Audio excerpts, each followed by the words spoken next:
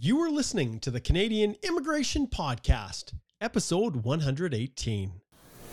The Canadian immigration process can be complex and frustrating, with the Canadian Immigration Department making it virtually impossible to speak to an officer.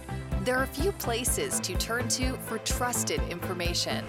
The Canadian Immigration Podcast was created to fill this void by offering the latest on immigration law, policy, and practice.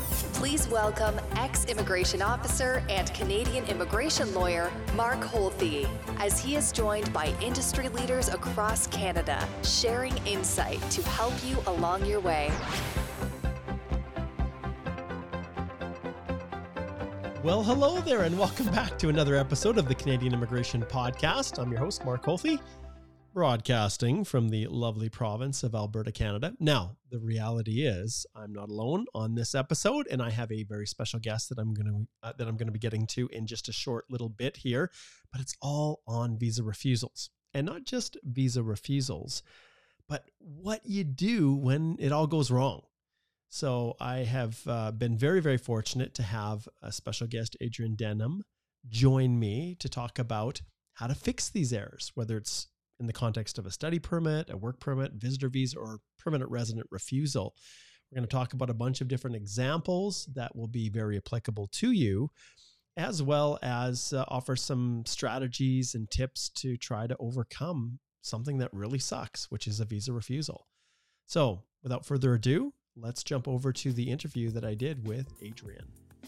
Journey Business Plans is the leading immigration business plan writing service provider in Canada. With more than 10 years of experience, Journey has grown to become a trusted partner for immigration consultants and lawyers. Journey focuses on preparing business plans for a number of immigration applications, including intercompany transfers, startup visas, significant benefits, self-employed, PNPs, and so much more. Their main competitive advantages are reliability, responsiveness, and overall customer service, and I can attest to that. For those of you who don't yet know about Journey, ask your colleagues about them. They're amazing. Or even better, try out their work. You can visit their website at www.joorney.ca and mention you listen to my podcast with the code HOLTHEJourney10. That's HOLTHEJOORNEY number 10, and that'll provide you with a 10% discount on your very first business plan for new lawyers. We're so grateful to have Journey Business Plans as the title sponsor of this podcast. Hello, everyone. Welcome back to another Canadian Immigration Podcast, as well as a video form that will be released on our Canadian Immigration Institute YouTube channel. I've got a special guest here, Adrian Denham. How are you doing, Adrian? Hi, I'm great. Thanks for having me.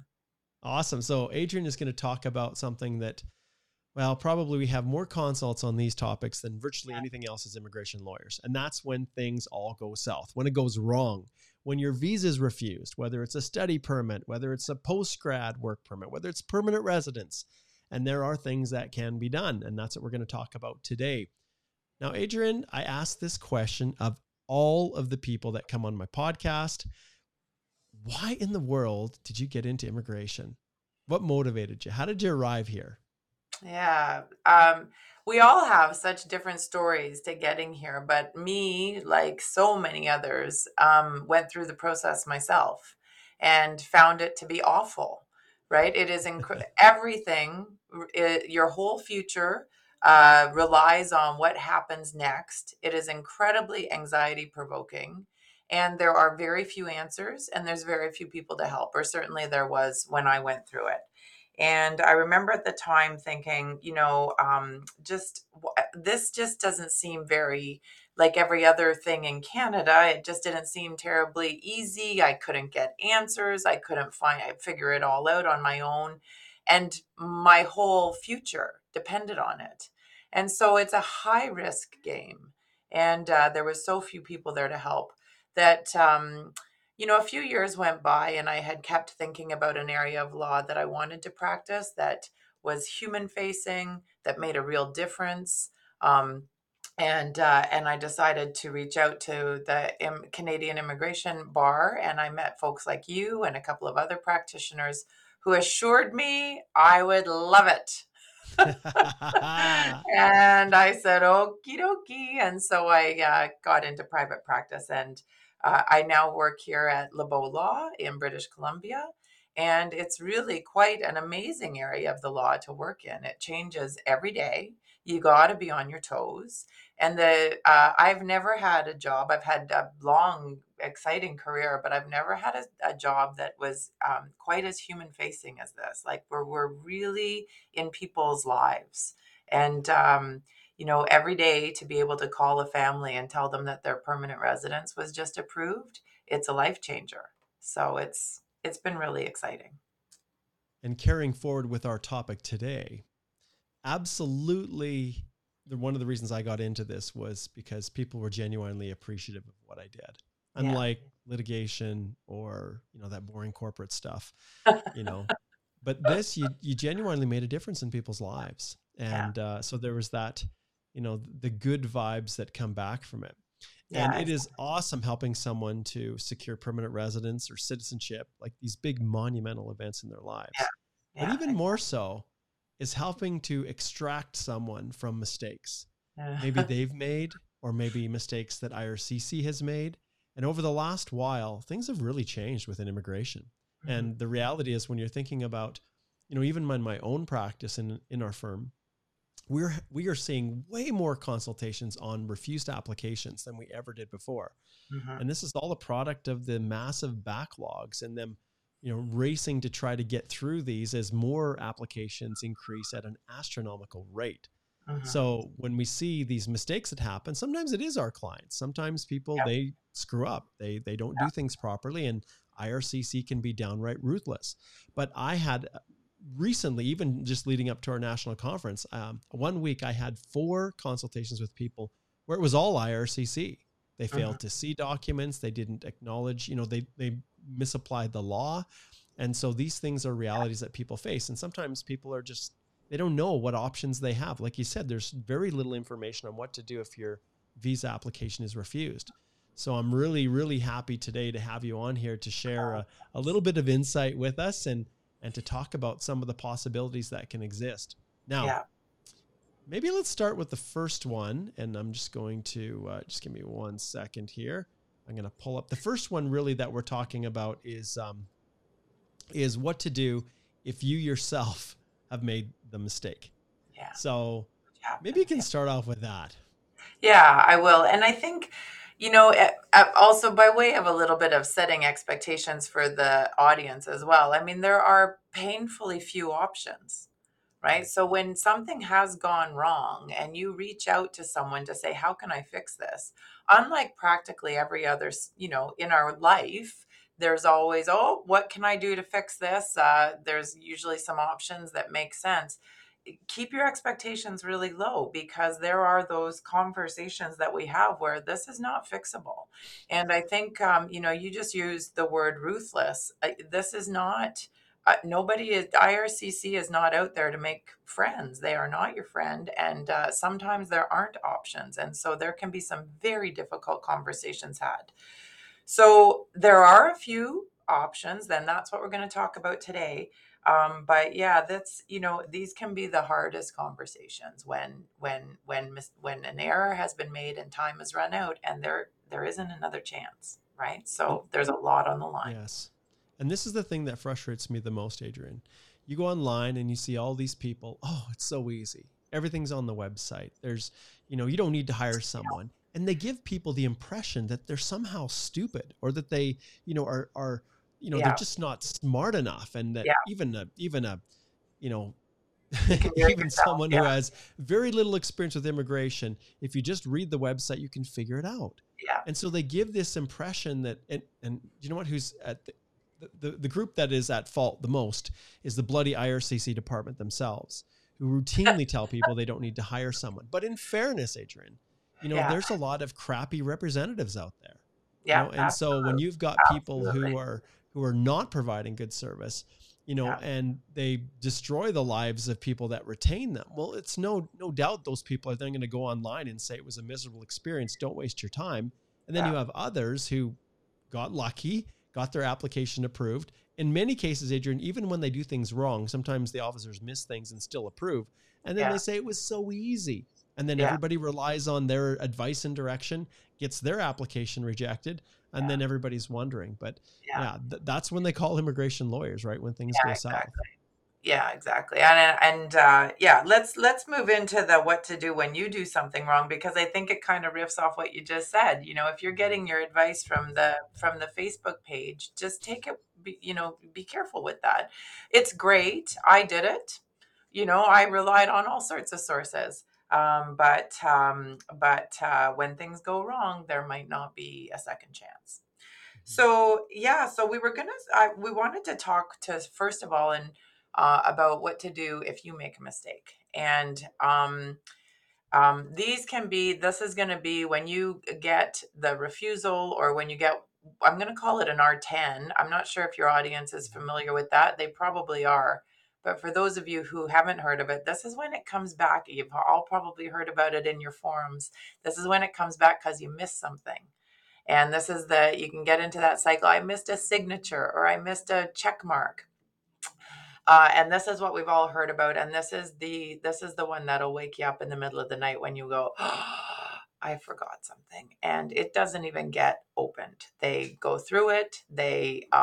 IRCC takes a look at it, and if anything is missing, the whole thing comes back.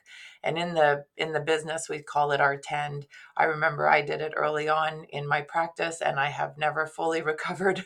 I was so upset that I made such a mistake. So the consequences for those are dire too, right? Remember, if your application comes back incomplete, is what they're called, um, you need to stop working right away. So for many of you, you might be on something called implied status. It's now called maintain status. And if you get that R10, you may have to stop working immediately, and it could take a long time for you to get back into having some work status or getting your PR, and you're out of work while you sit there waiting for 5 months, 6 months, 10 months, 12 months. So these can be quite devastating. So some of the things to think about if you get an R10 is the first thing is did IRCC make a mistake? We're going to deal with that in a minute, but you go through it really carefully. R10s, in my experience, something got mistaken. You left something out. The IRCC does make mistake, but when I get calls, more often than not, a birth certificate might not have been uploaded correctly. A signature was missed. And if you go through it slowly and you take a look at it, you forgot something. So what do you get to do? You do not get to call them and say, my bad. I'm so sorry. Can I send it now? I had it. It was just a mistake, and they will not take it back. You don't get back in the queue. And if it was your mistake, you get to start again. And therein is the ruthless side. I have heard lots of people, myself included, the time, please, please give me a second chance. No, there is no second chance. So you get to go again. And if you are in, skilled worker and you're waiting for draws, there might not be another draw.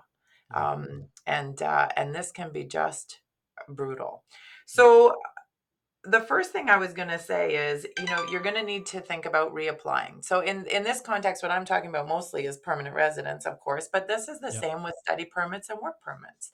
If you have forgotten, mostly in the permanent residence context, we see this, because with study permits and work permits, you can just reapply. But the dire consequences tends to be an express entry. So you're going to get your name back in the pool, and you're going to hope for another draw. Now, one of the hints and tips, I had told Mark that I would do this. My biggest hint and tip for all of you folks out there is be really careful with your labeling. And this is one hint and tip, Mark, I'm sure you've brought it up, but when you're putting together your profile, your folder on your computer with all of your documents, think about your labeling, because that's how you can self-check yourself, right? Number 1, Adrian's or passport, Adrian Denham. Number 2, birth certificate, and then the name of my kid, so that I can always be double checking what it is that I'm uploading simply by the titles. Yeah. And B, don't label your things JPEG number one or Yes. PDF number two or Yeah. what a scan number five. Yeah. Those aren't terribly helpful. So just that is what I think is one of my greatest tips about when you're uploading to make sure you're going to put in the complete application. Yeah. What do you think of that, Mark? Yeah, absolutely. Like I've got a personal experience, a very painful experience with that. So when Express Entry, and to a large extent, this is where a lot of this shift in policy started. It was with the creation of Express Entry. All Mhm. this first, this concept of one look, and if it's not good, we're kicking it back. Yeah. And when Express Entry was first launched in 2015, I remember I was at a conference. I think it might have been Vancouver. I can't remember. And the officer said, "Don't worry. If you don't have something, you can always just provide a letter of explanation stating why you don't have it." So that was fine, and he gave the impression that the officers would be, reasonable, right? Well, Yeah. in the case of in my office at the time, I had paralegals, and this was relatively new, and one of the paralegals uploaded a birth certificate for an individual instead of the passport, and Yeah. the file got returned. And this was a Very very, common. very time sensitive file for a large corporate client, which ultimately resulted in me losing the client because of Yeah. that mistake. Now I was able to fix it, but the relationship with that client was gone. And Adrian, Yeah. it was about $100,000 for me, Yeah. in each year that I was receiving from that client. Yeah. So right off the bat, I realized, one, that this new world of IRCC, this ruthless approach is, they're going to show absolutely no mercy. Yeah. And so when Yeah. it comes to Absolutely. naming after that, you can see your document checklist when it's generated by IRCC within your your personal document checklist after you Yeah. get your invitation to apply.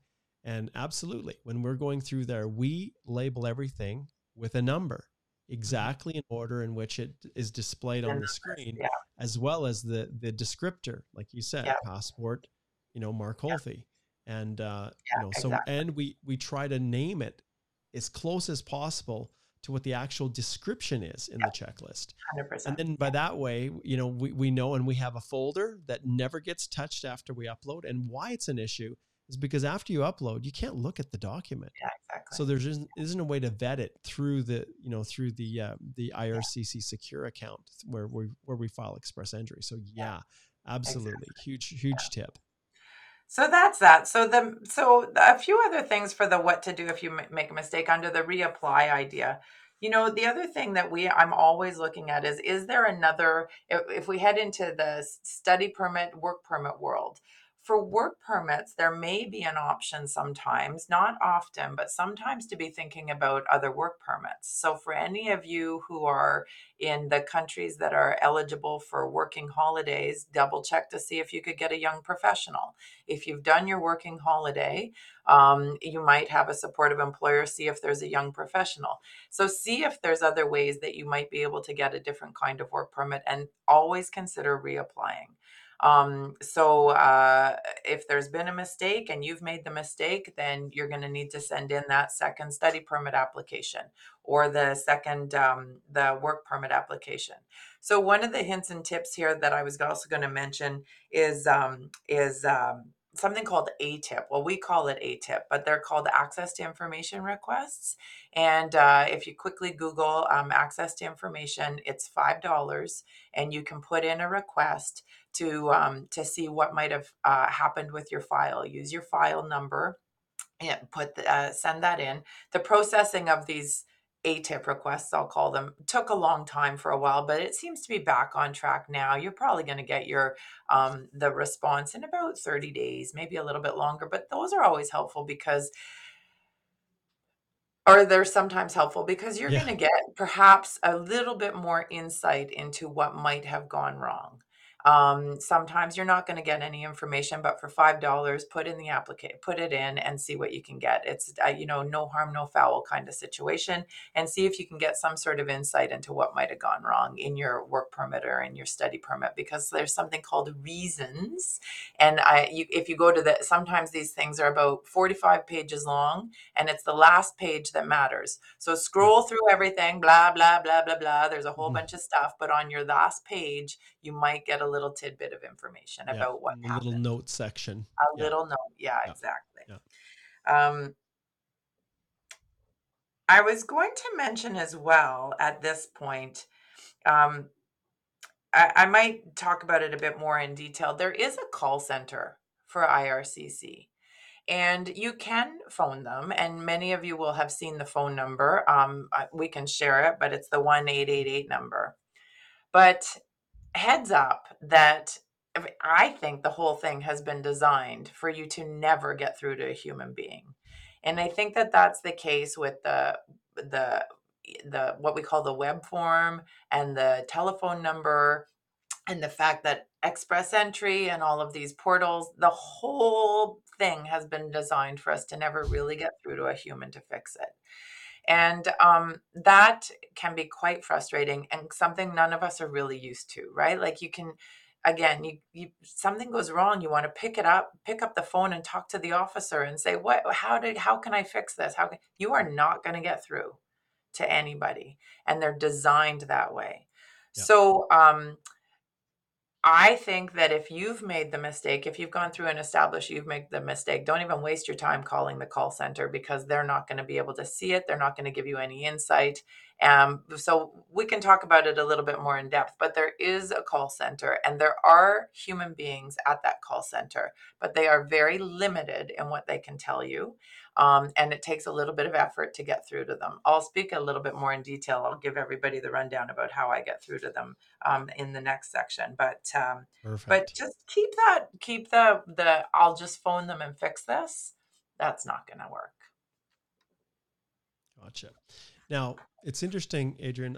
I was thinking about this, as we're preparing for our little recording here, and when I started my practice, I had the ability to reach out to pretty much anyone. So if there was, the reason I love this practice was because of the ability to fix things. And there wasn't a single issue that I couldn't fix. There was always someone that I could talk to, someone that, that I could go directly to, that had the authority to, to rectify, to breathe some humanity into the process, some compassion into the process because of mistakes or errors. And over time, as the volume of people interested in coming to Canada has increased astronomically, immigration has shifted to this one-touch policy. And this one-touch policy is designed for them to be fast. And so people I see online, I just submitted my Express Entry. It's been 3 months and I still don't have an approval. And, my friend, they're already, have got their passport request. What's going on? Should I request an access to information? People are asking these questions, and I'm like, my goodness. Okay. Before Express Entry was ever created, the minimum processing time was 2 years. You come from China and it was about 6 or 7 years. Right. And so their expectations have been set for really lightning fast processing, which of course that's what Express Entry is designed to be. But with that, something has to give. And the thing that gives is mercy. Now, when we talk about Express Entry, it's like there is no ability to plead for mercy. Interestingly, I'll throw in just a little anecdote. So now with the backlogs, they're really trying to flesh out the TR to PRs that have been languishing for like a year and a half or two. So we're starting to see now refusals, when originally they were quite kind to people. We're starting to see refusals and requests, procedural fairness letters. Well, an interesting situation happened relatively recently. I had a client who received a procedural fairness letter, and she had graduated from a DLI, but it did not grant postgrad work permits. And embedded within the instructions of the old TR to PR guide was that if you came from a school that did not grant postgrads, you weren't eligible to use that under the international graduate stream. And there was, they provided the provision within the procedural fairness letter that she was afoul of. And she, of course, didn't know. So was it a mistake? Well, yes, because you can have mistakes that are you forgot to include something, and mistakes that you didn't understand the actual Yeah, exactly. requirements. If you're not And eligible, you're not so in eligible. her situation, from the Philippines, what do you do? She was actually on an LMIA work permit. So she was able to get an LMIA based work permit when she graduated, and she Perfect. thought everything was fine. She worked as an essential worker as well. So she had two different avenues she could have gone through. And so then what do you do? Right? What do you do? So we had to provide a response. So we did what lawyers do. We put forward a humanitarian and compassionate argument. Yeah, Now the yeah, TR to PR it's a program that was created under a policy that was of a humanitarian nature in and of itself. The whole TR to PR pathway to reward, the essential workers and people that were on the front lines. And so we put all of that stuff in. We identified the best interest of her nieces and nephews back in the Philippines who are relying upon her and her sisters and their farm, and the fact they could go to school and get health care. And there was already lots of proof of money going back. And so we made our best pitch. And guess what happened, Adrian? yeah, She did not qualify for this program. So guess what happened? yeah. I'll see if you have any gut feeling when we put that Well, pitch I would in. assume it was refused, right? If you're not eligible, you're not eligible. But did you get it? They kicked it over to the bro office. So Oh, they good for actually you. accepted the Oh, H&C, good for and you. they pushed it over, and they asked for updated forms, but Oh, she's in the congratulations. final stages of her passport request now. Good for So you. That's those great. kinds of things, they're extremely rare these They're days. extremely But when rare. I I mean, started that's practice, yeah. there was always this option, or a TRP, or minister's permit in the old days they called them. There was Yeah, always things that we could do, but boy, yeah, it's tough now. you're tough, tough, tough. Yeah, exactly. So let's. Oh, now the other thing I wanted to mention as well that Mhm. folks can think about, and I've got an example of this one, is sometimes if you're eligible, so I want to put a whole bunch of caveats around this for everybody, but sometimes you need to fix it at the border. So the example that I have now, again, caveats, caveats, everybody listen to this. If you are not Yes. able to go to the border, you make sure that you talk to someone first. But the story I have was a construction worker who had applied for a very basic LMIA work permit through IRCC online. Now, these things like what's funny is that you get your checklist and it seems easy enough and it comes across as being easy enough. But this fellow had an LMIA approval to be a construction worker, and he applied once, but I didn't put in his education, which, I mean, the fellow had been a construction worker for 30 years. I Yeah. don't know that his It's high terribly school relevant. diploma Yeah. was terribly Yeah. relevant to him. Yeah. Um, and so, but there was a long wait line. And so, 4 months goes by before he gets a refusal saying, you didn't prove to us that you are qualified for this job, which he was shocked because he had 30 years experience of being a carpenter. Yeah. So he put in another one. Now this is back before the LMIAs were there. They've got longer validities right now, but there was only a 6-month validity. And he put it in again saying, are you kidding me? Like, I am the most qualified. Of Oh course I'm no. qualified. I've been doing Oh this for no. 30 years. Oh. This is ridiculous. I've got an LMIA here. Just send me the work Oh permit. And no. it came back again a second Yep. time, Ouch. refused for not sending us that you're qualified for this job. And so on the day before the LMIA was set to expire, and this man had been out of work for 6 months or 7 months or whatever it was at Wow. the time, we put him in a car and we sent him down to the border, and the work permit was issued at the border. So I just want to say sometimes, I've got another case where we had a dependent child of a study permit holder. There was 3 kids in the family. 2 of them were approved, but one, for Mhm. whatever reason, was refused. This little 5-year-old was refused her renewal of status, no less. It wasn't even a new one, and got a letter saying, get out of Canada Yep. or we will send the authorities. You better get on the next plane, 5-year-old daughter, or you're heading home. And so of course the anxiety for the whole family was just through the roof, and we ended up sending dad and daughter down to the border in order to get that one fixed as well too. So, but make sure that you give a call to someone first. If you are from a Yeah. visa required country, this isn't necessarily going to be an option for you. There's definitely things you need to think about, but it is in the day of these days of backlogs and errors, it is something that it behooves you to consider. Yeah. And I'll add another little anecdotal story. When you go down to the border, you need to understand exactly the process, what you need to do. So I had someone who was in desperate situation, very similar.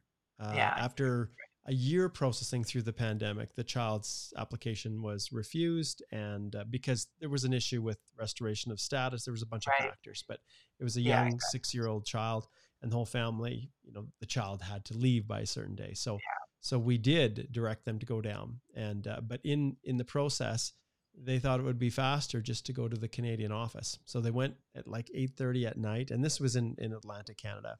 And Okay. of course, they went straight to the port of entry, the Canadian side, and they did not actually leave, Right. loop around the pole, and come back in.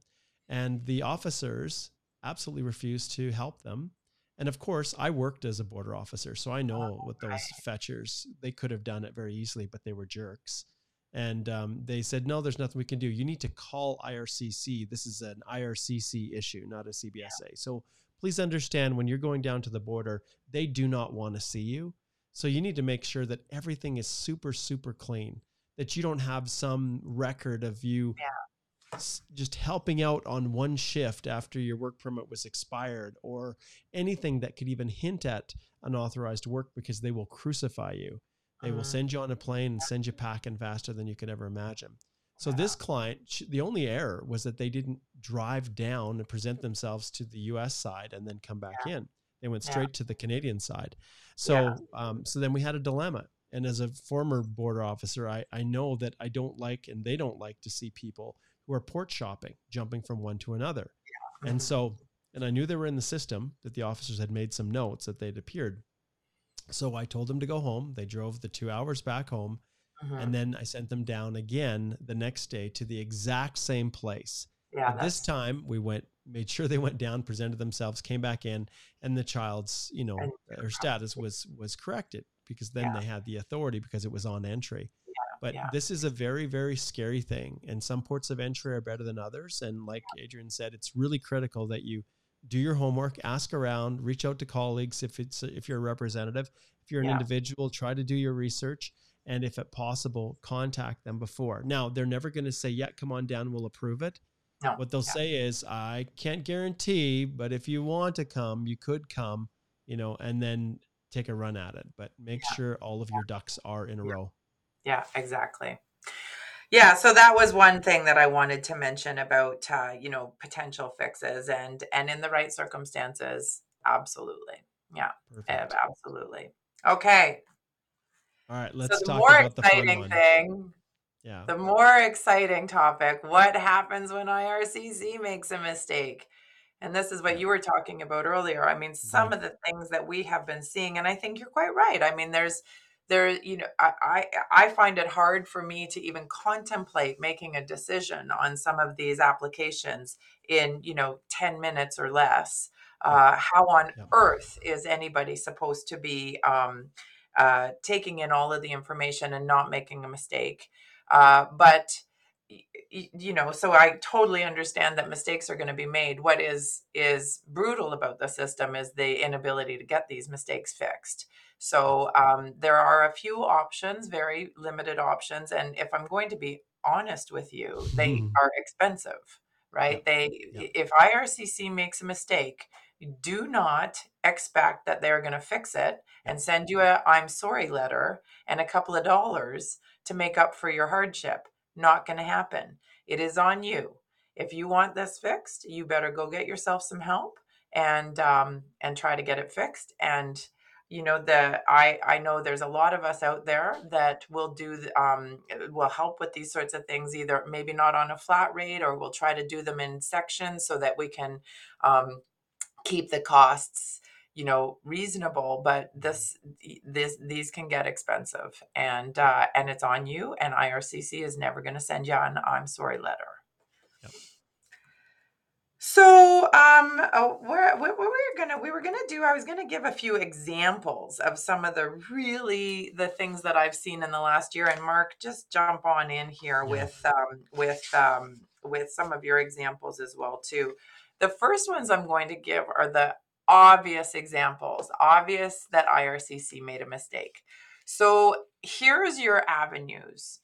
First of all, there's the call center. So I talked about that a little bit earlier, and you can call the call center. And my hint and tip to that is you got to get through to a person. And you're going to spend some time waiting to get through to the person, but you have to get through to the agent and see if they have anything that they can see on their end. They probably won't. They're not going to be able to see much more than you, but every once in a while, they might have a little bit of a something to provide. So my suggestion to everyone, again, this is at this point now, you just need to gather the data to try to figure out what your options are. So IRCC's call line is 1-888-242-2100. And there is a tree.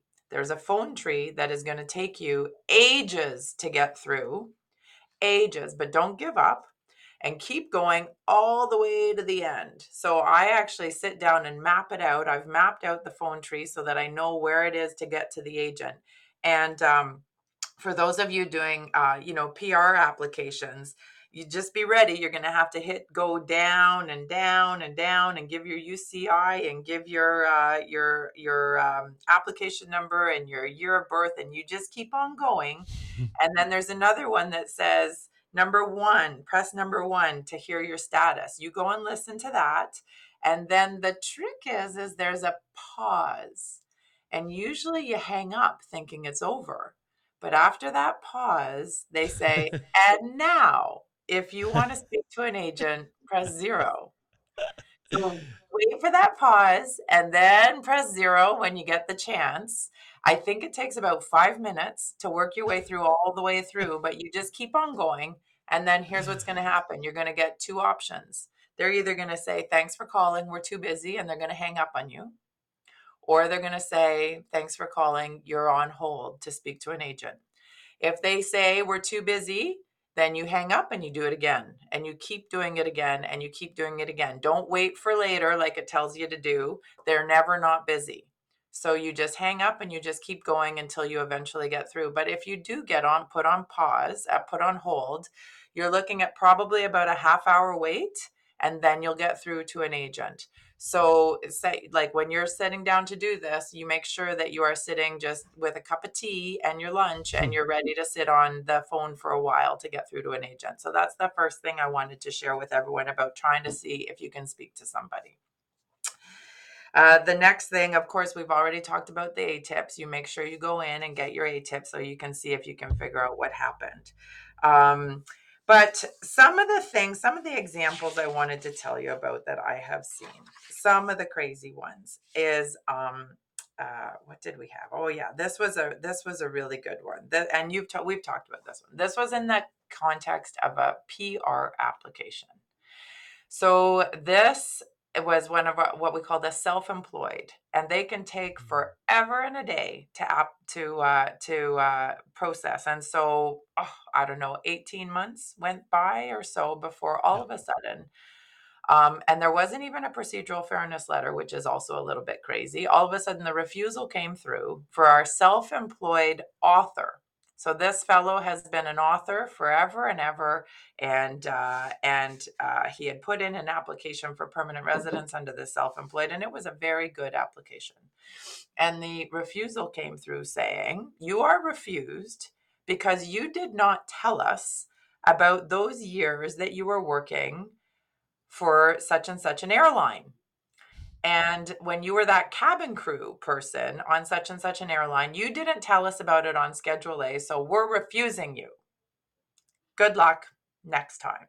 So this fellow never worked ever for such and such an airline, ever. He had never worked for the airline. He'd never been cabin crew, not a single day in his life. And his entire PR was thrown out and refused because he didn't disclose it. And as it turns out, his partner had worked for such and such an airline. And so all that had happened was that the officer had confused him with his partner, and his partner had worked with such and such an airline and was still working there, but he was now refused. And so what do you do to fix this? So he called the helpline, who said, sorry, next time don't lie on your Schedule A and maybe you'll be approved. So that's obviously not very good. So helpful. So helpful. So there's this thing called reconsideration.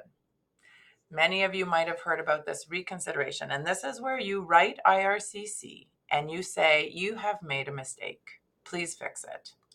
So you do it through something called the web form. There's also another term, some people call it case-specific inquiries. Have you heard any other names for it, Mark? Those are the main ones. Those are the main two.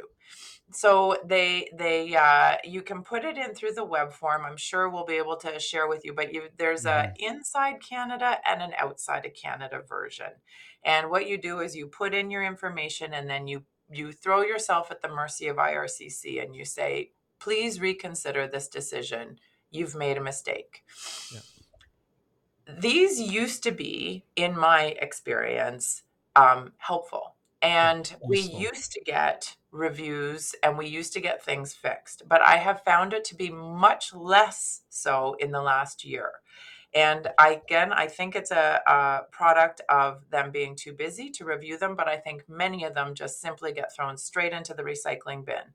And if anybody from IRCC is listening to this, I would love to have some sense of what is it that it takes to get these reconsiderations in front of the right people. Because often we're just trying to get an error fixed. So anyways, we sent in a reconsideration on this one to say he's never worked a day in his life for such and such an airline. This is just a mistake. And they didn't accept it. They said, wow, we're not even opening it. Now, here's the thing for everybody to listen to. These reconsiderations are discretionary. It's up to IRCC to decide what they're going to do with it. And I have seen more in the last year that either are not even responded to or are we've taken a look, we've given it a very thorough review, and we're not accepting your argument, and you're still out of luck. So that's called a reconsideration. So that is your first, in terms of reaching out and trying to get something fixed.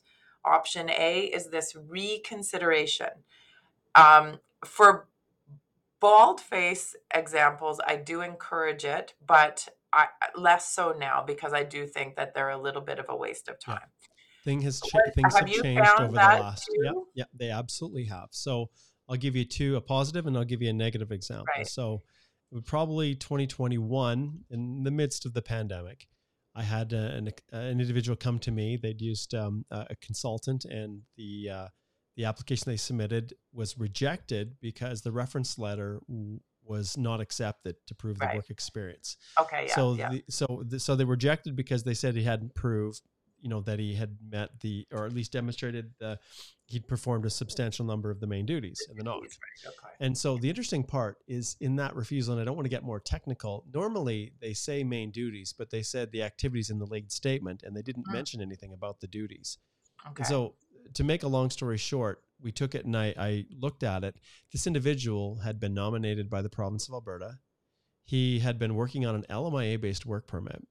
He had originally applied for the work permit before he came through Brazil, and they had used the exact same reference letter the whole time, all the way through.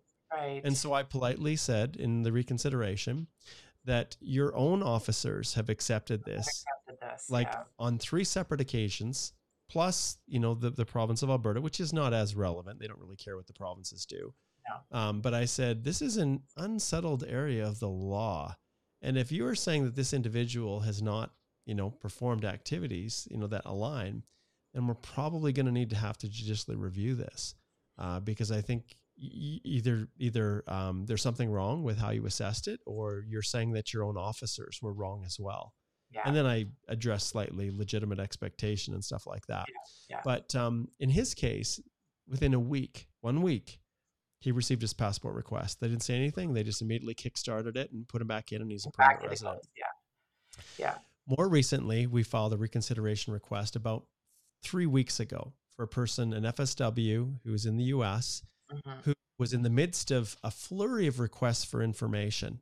She had gotten married. She had a child. The application had been dragging on for over 2 years.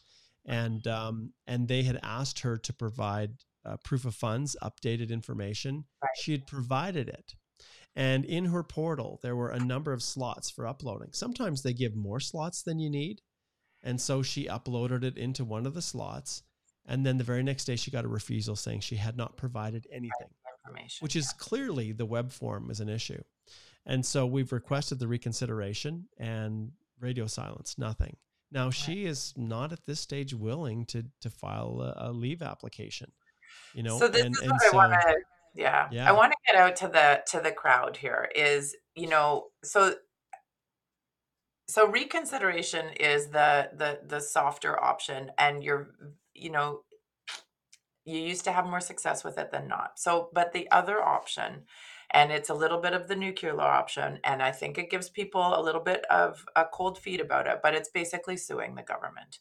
And this is called a judicial review. It's your version of an appeal in immigration world. And I am now using it as my go-to. And I was worried, I was nervous about them back in a couple of years ago, but now this is basically my number one option for people. And so I know folks out there are going to be fussed about it. Let me assure you, you're not going to hurt IRCC's feelings if you appeal. They're not going to put a little red mark beside your name saying, oh, there is a troublemaker. We don't want them in Canada. Yeah. Here is the deal, is they are too busy to look at everything else. And so if you get a refusal and it's their error, I urge you to call someone to take a look at your timelines and launch the judicial review. And what all of these examples I'm about to give you now are all of these appeals.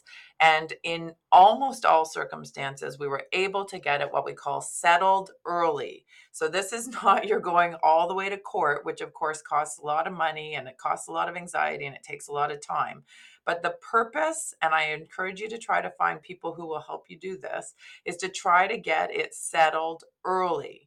Now, you need to do an appeal. They're called judicial reviews, or what Mark was just saying, putting in a notice for leave. Those are all the terms that we're looking at. But basically, if you have an inside of Canada refusal, you've got to get that thing in within 15 days. So you do not have time to ask IRCC to please consider your circumstances and get, please make it better. You've got 15 days. And if it's an outside of Canada, so this is your study permits, usually, your initial ones, sometimes those work permits as well, unless they're the extensions. If you're outside of Canada, it's 60 days. So you have a little bit more time to let some of the other things flow. But inside Canada, you've got 15 days. So it costs $50 to put in a notice of judicial review at federal court. If you call a lawyer and get some help. So you're going to have to pay some legal fees as well for this to do the assessment.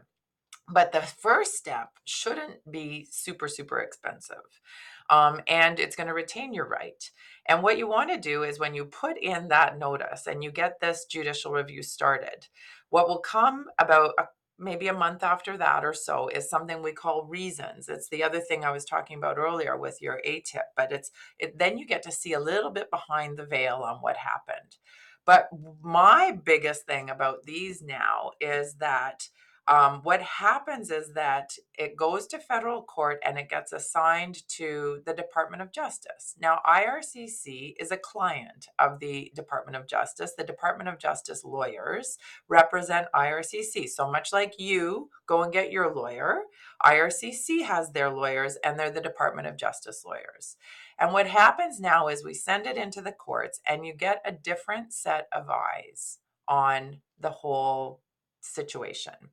And often you can get an email sent through to the lawyers on the other side early on in this process that says, listen, this is just a mistake. He was refused because they think he didn't disclose working for blah, blah, blah airlines, and he never worked for blah, blah, blah airlines. Let's get this fixed. So because you get a different set of eyes on it, and a little bit of a sober second thought, and it's not the quick of the officers in the visa post, you can often get what we call an early settlement. Now, where in the process this happens is highly dependent. Sometimes it can happen super early, but often it's after you have submitted something called a memorandum of argument. And sadly, that takes quite a bit of work. So you're kind of looking at a couple of $1,000 at least, usually, to get this done. And you're not going to get that money back from IRCC, but often your option for settlement is going to be after you've put in your memorandum of argument. Sometimes it's after you get the reasons. But I want to encourage everyone out there to make sure you find that you're working with someone who's going to be pushing for that settlement early, often. Hopefully you don't ever have to go to court, because that's a lot of resources. Yeah. But of all of my last year, I had 90% of my judicial reviews settled early, and all but a couple of them settled before we even had to put in the memorandum of argument. So I only even had a few that had to go to the memorandum of argument. So push early to try to get these things settled. And the way you push early to get these things settled is by making it easy for the other side to fix it.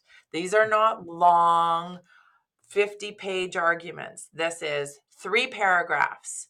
Here's the facts, here's the mistake, and here's how easy it is for you to fix it. Make it so easy for the other side to just get it fixed, because then we'll get it out of the system, we'll get it back onto their plate, and they can approve it hopefully relatively quickly. So I wanted to tell you about this total error. They did not respond to the reconsideration at all. We had to go to a judicial review. And the client didn't want to. He's like, but I don't want to upset them. You're not going to upset them. They are going to Thank you for bringing that up. Yeah, they are going to say goodbye if you don't just go for it. Yeah, we see this all the time. They have to follow the rule of law, you guys. If you are not meeting the eligibility of a program, then yes, they can refuse you.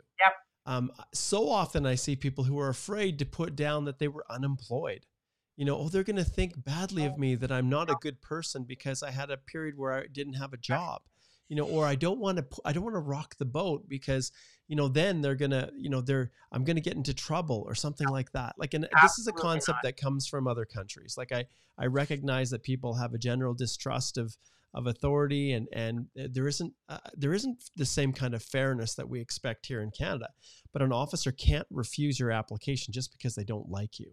Yeah, it has nothing to do with that. This is all about your legal rights and the remedies that are available, and they can't hold it against you. Although, Adrienne, I will point out that sometimes IRCC, some of the officers can be jerks, and they don't like being challenged if they think that they made the right decision, but these bloody immigration lawyers are just stirring the pot, and when they don't believe someone actually qualifies. And I'll give you an example. So for Pentea Jafari and her self-employed world, if those probably who are watching this, listening to this episode or watching it, saw the episode 117 on the steps that has been taken under that self-employed program for the class action lawsuit that's going on. IRCC, the program manager, whoever the hell is running the Warsaw office, they're petty. And they're a cowboy. They do not like to be challenged. And they unilaterally just culled out a whole bunch of applications and did not follow the rule of law. They created barriers, and they're still doing it. Yeah. And it's unbelievable. Even after a federal court decision directed them back to get it sorted out, they're still creating roadblocks and trying to find ways to refuse. They are freaking jerks. Yeah. And sometimes you can get this, but that's why hiring an immigration lawyer, one that is here to protect you, they're going to approach it from a very conciliatory approach to start with. They're going to be, kind and understanding and recognizing that officers are under a high volume and high stress, but at the same time, they're going to advocate firmly on your behalf. And we found that the Department of Justice lawyers are exceptional.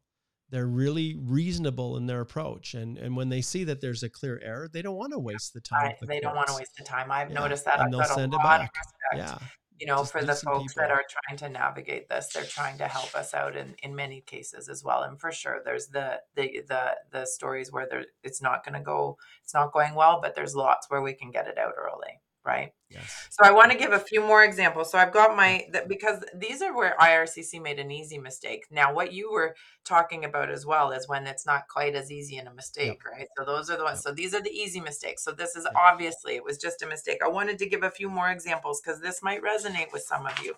I had a post-grad work permit.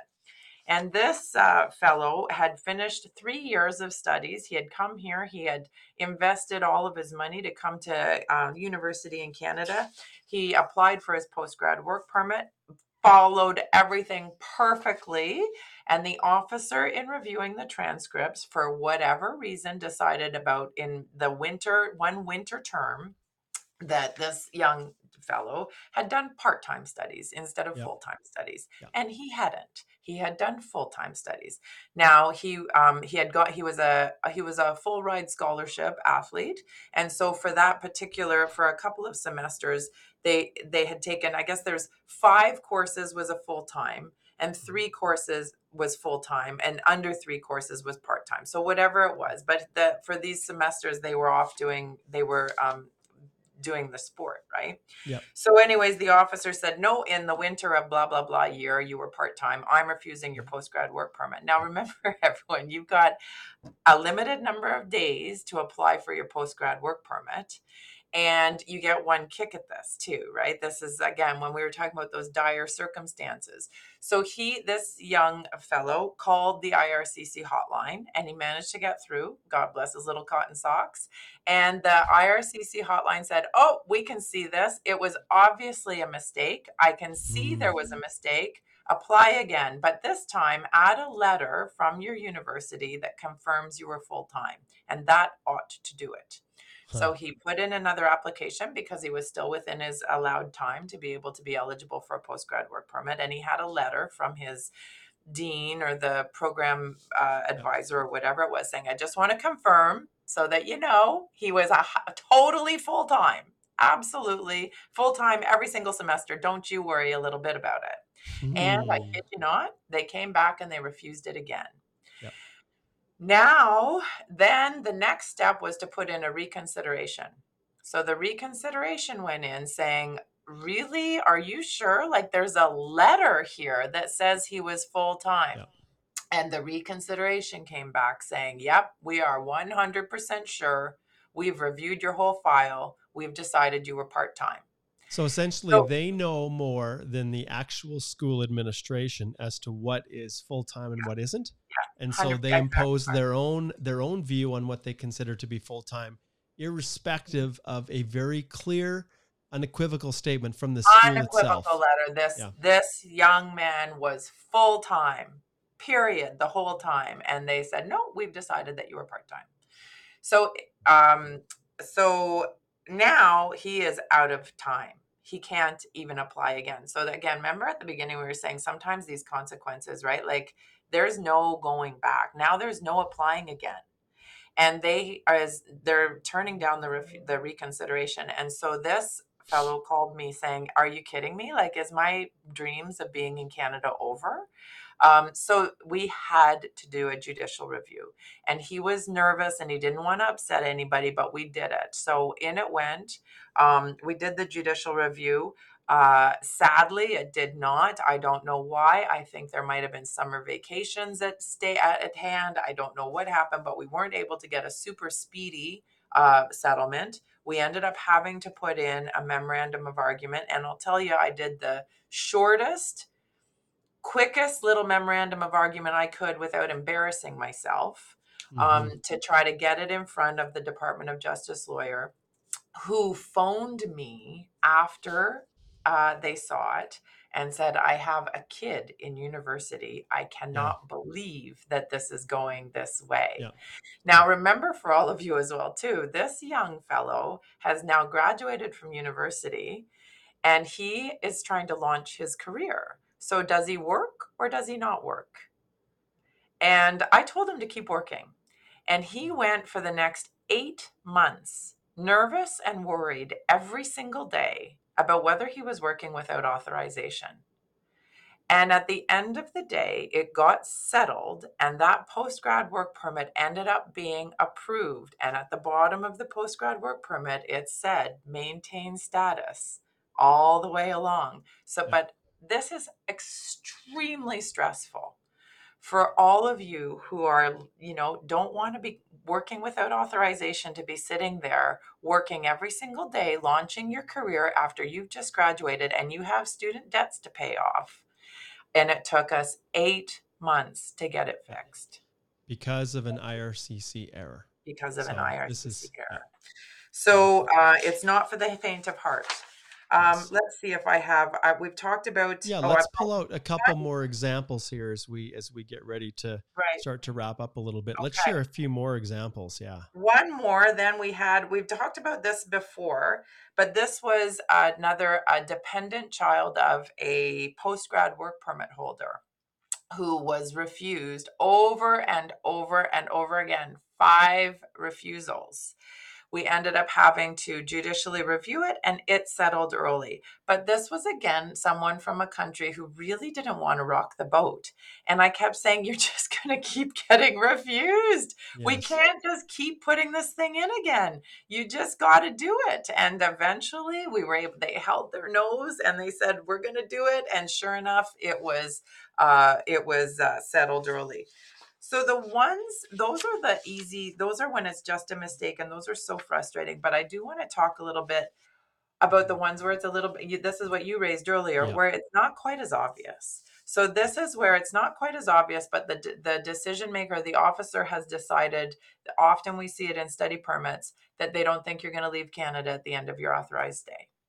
And you've put in that you've got enough money, and you've put in that you've got ties to here, there, and everywhere. And then you get a form letter back that says, blah, blah, blah, blah, blah, blah, blah. Here's all the reasons why we don't think you're going to leave Canada at the end of your authorized stay. So these ones are a little bit more tricky because they're more discretionary, right? This isn't just about they saw something and they made a mistake. These are more discretionary. Again, you can put in for an offer of reconsideration. I think that the reconsiderations on any of these discretionary ones are even a less chance of being reviewed, right? So the study permit ones, where there's even a hint of discretion, I don't think they even open them, if I'm honest. So then you have to go to a judicial review. I used to find these ones, I could get settlements, but I haven't really seen them in the last probably 7 or 8 months. They almost all need to have a memorandum of argument so that the Department of Justice lawyers can actually take a look at, a little bit behind the veil. And this is the one where you're going to see the things like, we didn't think it was a good enough investment. We think that you have other options closer to home. The one that I think is always rich is some of you who are from one country but working in another country, and you can be refused on the grounds that you don't have enough ties to your country of citizenship because you're living in another country.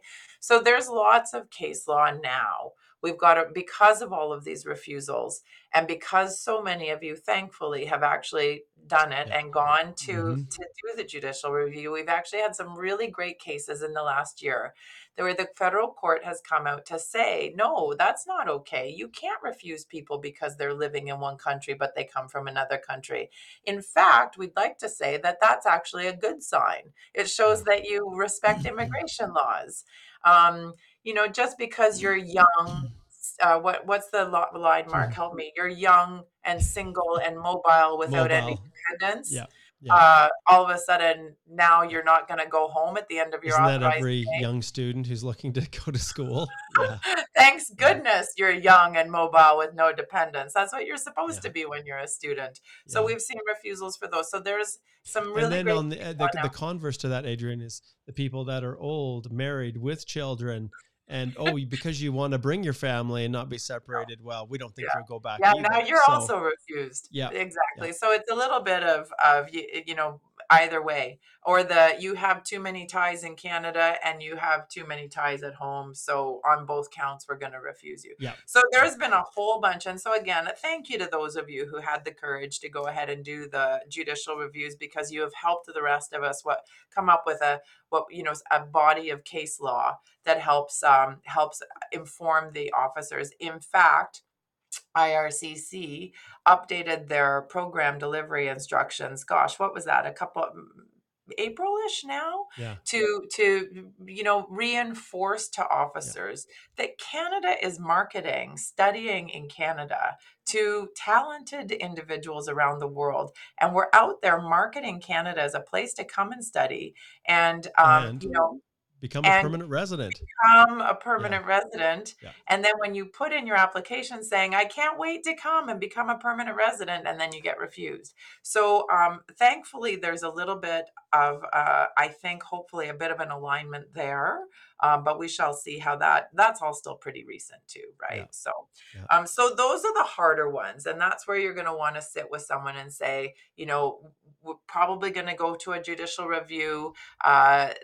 How, what does a memorandum of argument look like, and how quickly can you get in front of the Department of Justice lawyers to see if we can get this thing settled? In terms of what happens next, a settlement does not mean you're going to be approved. So that's it just keeps going.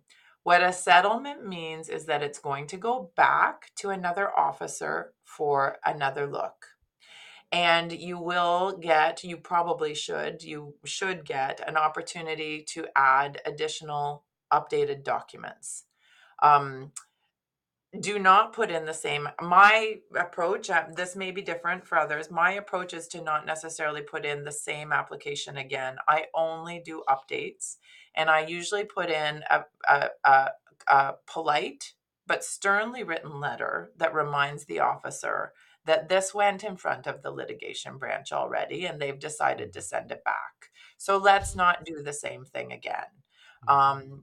So there's usually a letter that says something along those lines.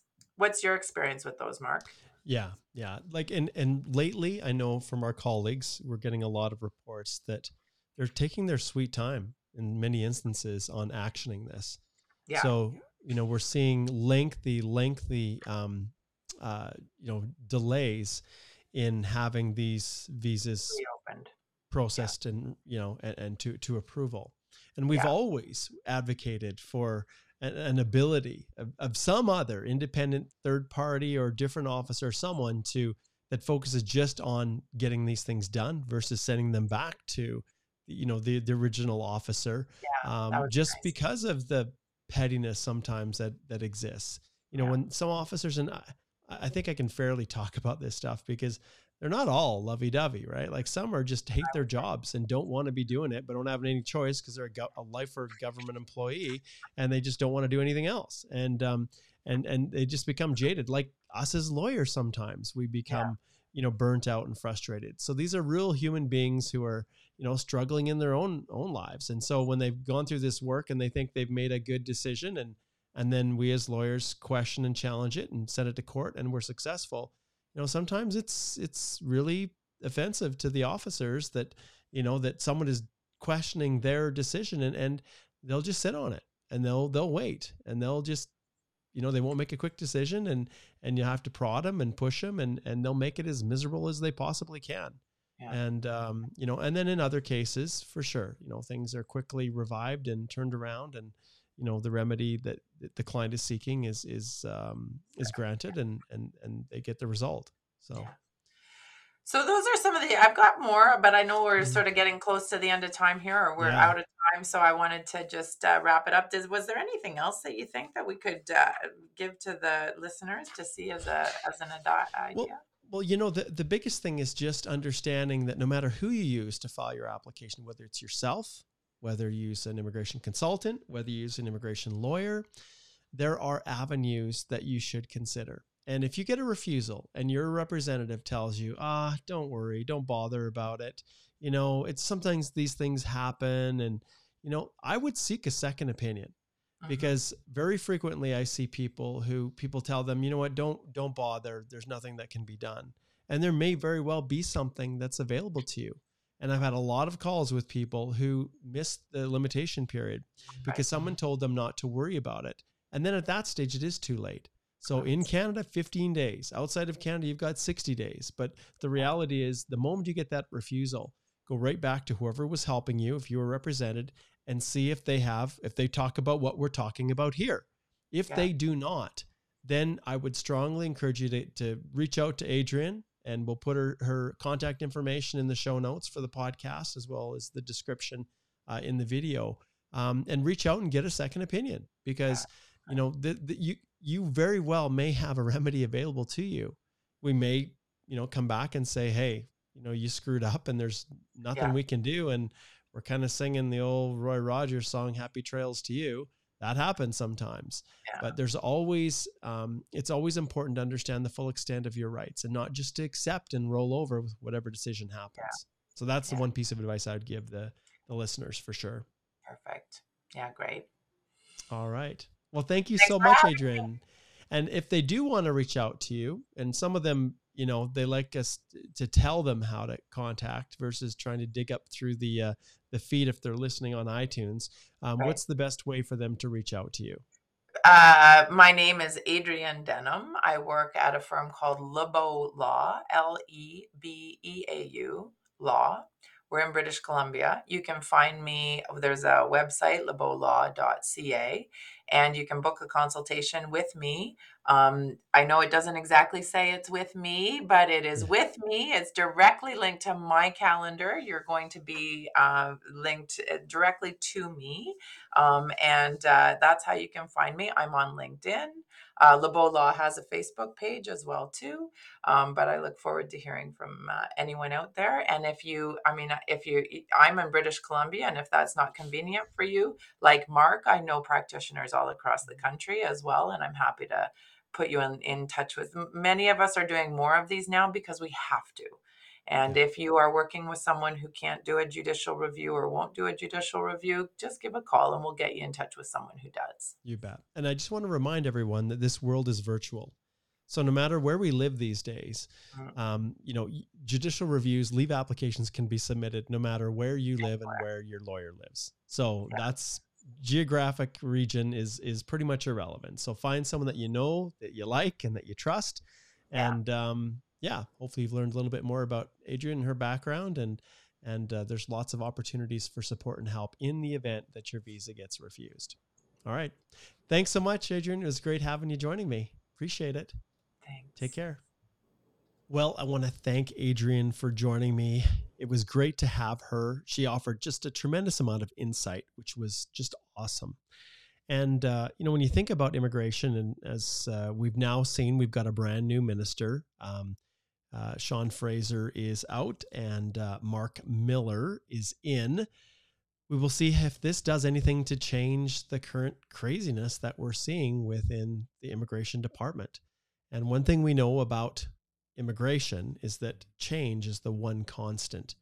And so when we've got ministers that are switching every year or so, it's a pretty clear indication that immigration is a very painful process. And when you have the department who is under massive backlogs, looking for every opportunity possible to just get a file off their desk, refusals are absolutely inevitable. So make sure that, as you do see these things happen in your practice or in the context of, if you're an individual happening to yourself, don't roll over, but fight back. And that's kind of the message that we're trying to get out here in this episode. There may be remedies. Don't hesitate to reach out to Adrienne at her firm or us at Holthe Immigration Law, and we can give you a hand to try to sort through it. And hopefully we've also given some of your practitioners out there a little bit of, a few more tools, let's say, in the toolbox. All right. Well, I hope you enjoyed this podcast. If you have an idea, don't hesitate to send an email to Mark at CanadianImmigrationInstitute.com. And we'll see if you got a good idea for an upcoming episode or a topic that you would like to see us cover. Don't hesitate to reach out, and also all across social, whether it's Twitter at Mark Holthe, reach out to me there. You can find me on Instagram and pretty much everywhere else that you consume your various social content. And of course, the Canadian Immigration Institute is the place where you can get all of those DIY videos and a lot of content that is constantly being released on all aspects of Canadian immigration. So thanks for tuning in, and we'll see you again in the next episode. Thank you for listening to the Canadian Immigration Podcast, your trusted source for information on Canadian immigration law policy and practice. If you would like to book a legal consultation, please visit www.holtelaw.com. You can also find lots more helpful information on our Canadian Immigration Institute YouTube channel, where you can join Mark on one of his many Canadian immigration live Q&As. See you soon, and all the best as you navigate this crazy world we call Canadian immigration.